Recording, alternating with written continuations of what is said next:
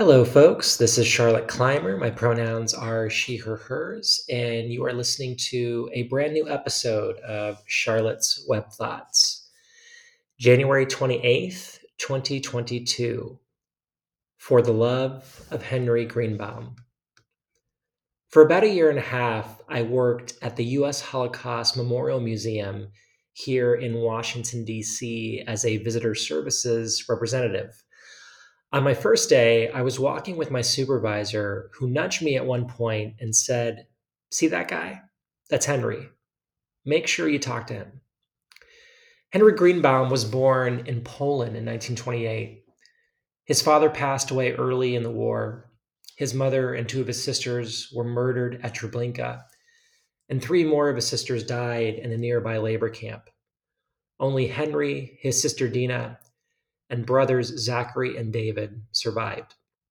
Henry survived that labor camp, and then time at Auschwitz, and then Flossenburg. And then, had he and his fellow survivors not been liberated en route on their death march, he would have likely been murdered at Dachau. I was awestruck by this man when I met him, and he had no time for that. He didn't want a pedestal. He wanted to genuinely connect with people. He was funny and warm and made the time to get to know staff members. Unsurprisingly, his emotional intelligence was off the charts. Yes, he had a personal mission. He would come every week to chat with visitors for hours at a time, telling his story over and over again, but he also just wanted the company. He loved to laugh. I was dating another staff member at the time, and he jokingly urged us to marry whenever he could. One time, he came in with a bag of his old neckties and told the staff we were welcome to them. He handed out a few, including one to me. When I came out a few years later, I got rid of just about all my masculine clothing, including all my ties, except for his.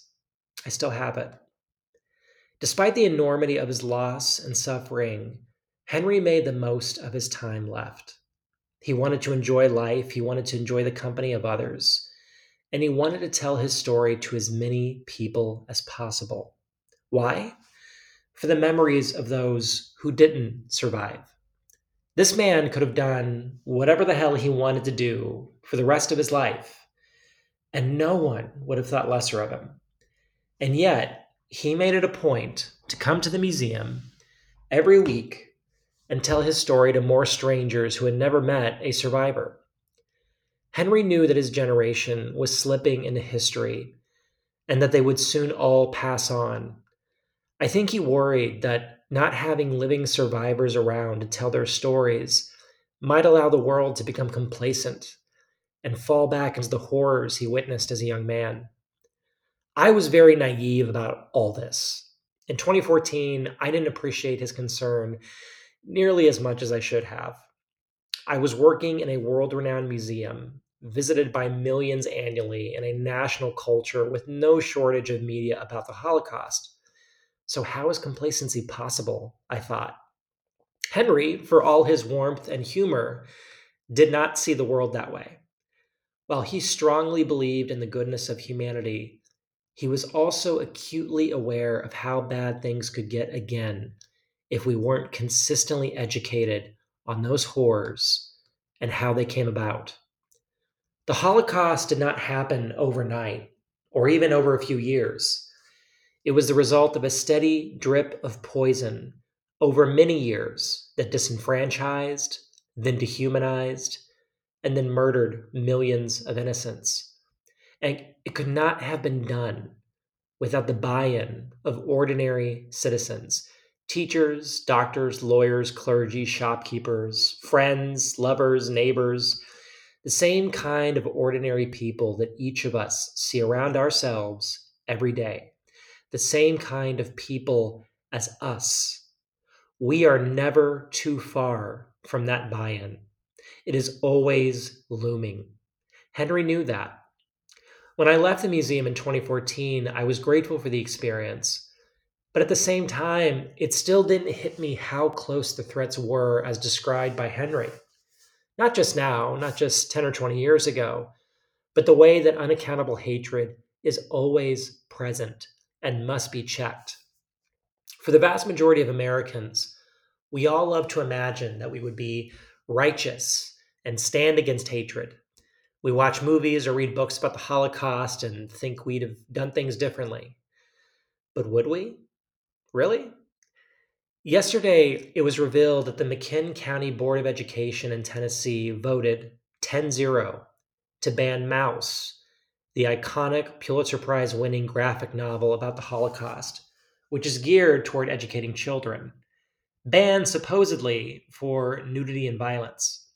Somehow, all the other books in McKinn County schools that feature violence and nudity, Shakespeare and Hemingway and yes, the Bible, were somehow not banned. Those are deemed appropriate. Those are okay for children, we're told, just not the one about the Holocaust. It's not just the Holocaust, of course. Books on white supremacy, the history of slavery in the United States, LGBTQ narratives, these books are being banned by school districts too, and at a far greater rate in the past year. Henry died in 2018, and I think of him often. I miss our conversations. But over the past year, my thoughts have been sharply focused on Henry's persistent concern, the one that kept him coming back week after week, month after month, year after year. We are never too far away from the process that landslides into those horrors. And I wish I'd asked Henry more questions about that particularly. That's why he was there. I regret not begging for every bit of wisdom he was willing to offer on that. I have pictures with Henry from when I was in the closet that are just for me. I don't like to show them. But there's a photo online in the blog, if you're listening to this, of him at his little table in the center of the museum, ready to tell his story to anyone who will listen. Love you, Henry.